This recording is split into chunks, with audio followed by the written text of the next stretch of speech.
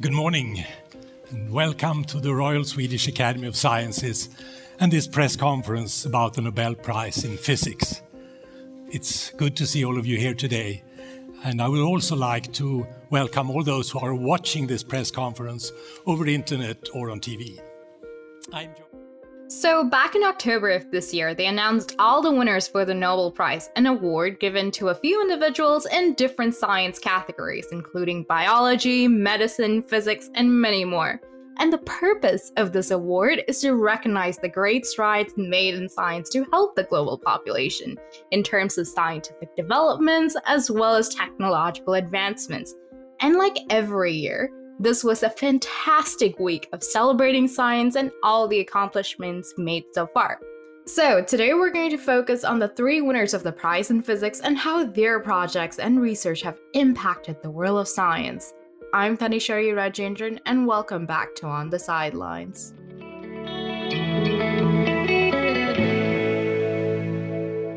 Joining us on the sidelines today to talk about the Physics Nobel Prize winners of 2021 is Mitchell, mechanical engineering PhD candidate and a Science for Everyone researcher. Thank you so much for joining us today, Mitchell. Thanks for having me. I'm happy to be here. Awesome. So let's get right into it. So tell me, who are the winners for the Physics Nobel Prize this year? We have three winners of the Physics Nobel Prize this year. Tsukuro Manabe and Klaus Hasselmann each won a quarter of the Nobel Prize, and Giorgio Parisi won the other half of the Nobel Prize. Oh, interesting. So the prize isn't like just for one person each year. It's usually split among a group of people? Yeah, there's a committee that basically reviews all of the applications that they've received for people who have made significant contributions to the field of physics. And considering all of the contributions that the nominees have made, they'll select who the most impactful people were. And typically, do these people have to be on the same project to win that same category? Or is it like one scientist is in like a completely different physics realm than the other? So we typically see that each year there will be some kind of overarching theme. So these three individuals were all working on somewhat related projects. The two who split, or who each received a quarter of the prize, they were working on very similar projects, which is why they split one half amongst the two of them. In terms of the physics award itself, and I know we just mentioned the scientists' names, tell me a little more about these individuals. Where are they from? What are their works like? And what led to them actually getting this award? For sure. So we'll start with Tsukuro Manabe and Klaus Hasselmann. So Tsukuro he received his PhD at the University of Tokyo, and he's currently a senior meteorologist at Princeton University. Klaus Hasselmann received his PhD from the University of Göttingen in Germany, and he's currently a professor at the Max Planck Institute for Meteorology in Germany. So quoting from the Nobel Prize organization's website, they are sharing a quarter of the Nobel Prize for the physical modeling of Earth's climate, quantifying variability, and reliably predicting global warming. So it's like climate change science, basically. So these researchers were trying to simulate and study the weather patterns to figure out the impact of climate change.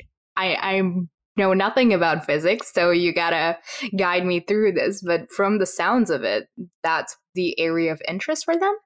Yeah, you pretty much nailed it. So Tsukuro Manabe, back in the 1960s, which, side note, it's crazy that scientists were noticing that climate change was happening in the 60s, and we still don't know how to deal with it 60 some odd years later. Basically, these two individuals helped to really drive that field forward.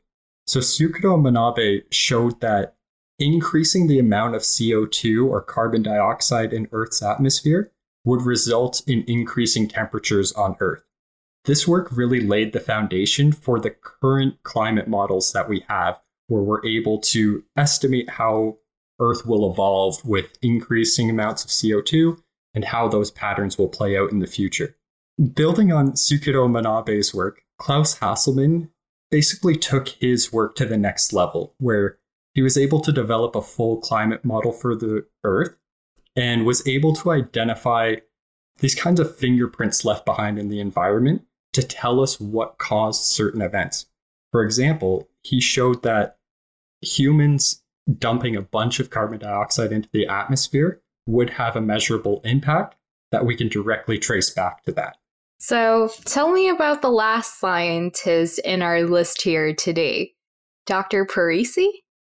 Sure. So Giorgio Parisi, who received his PhD from the Sapienza University of Rome in Italy, he's now a professor there. So he was awarded half of the Nobel Prize, and I'm quoting from the Nobel Prize organization here, for the discovery of the interplay of disorder and fluctuations in physical systems from atomic to planetary scales.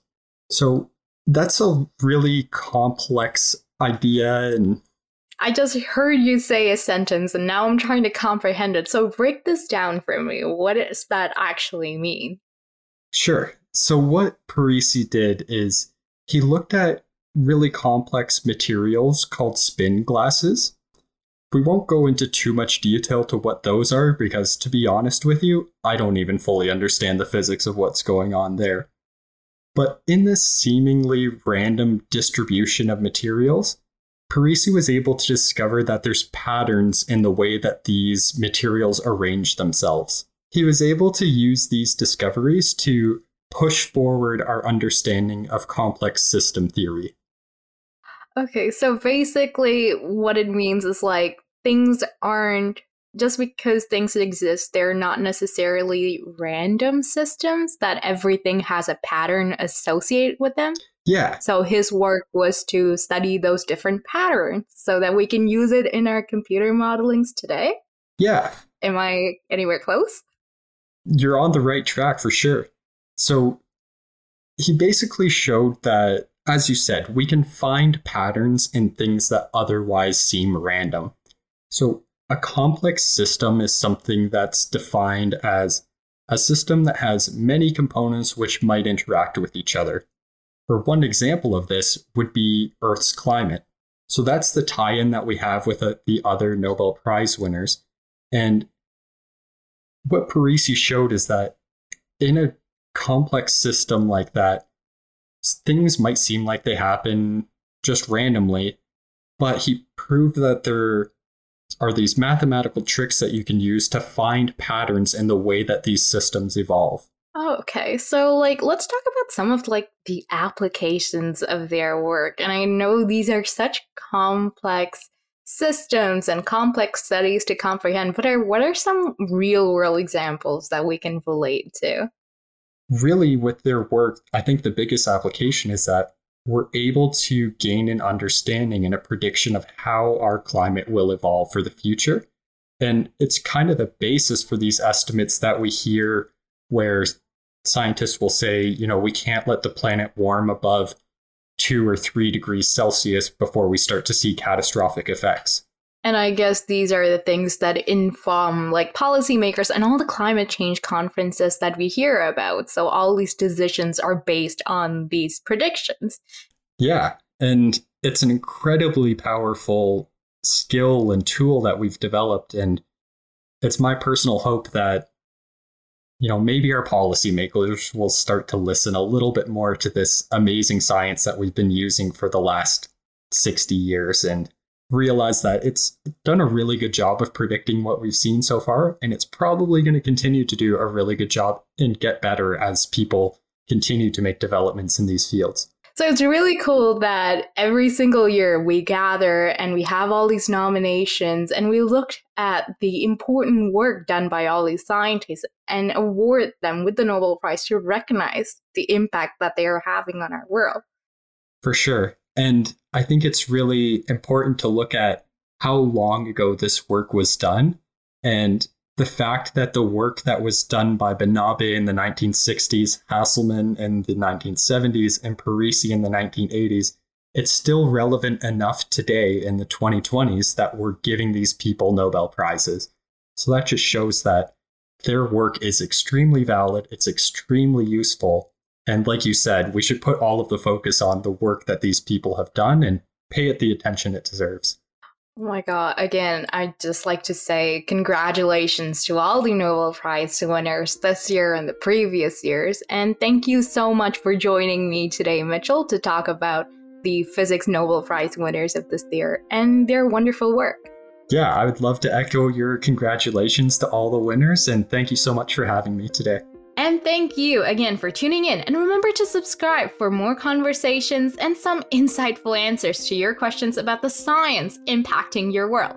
If you want to learn more about the Nobel Prize, physics, or any of the other topics we talked about on this show, visit us on Instagram, Twitter, or TikTok at Sci4Everyone, and on our website at www.scienceforeveryone.ca.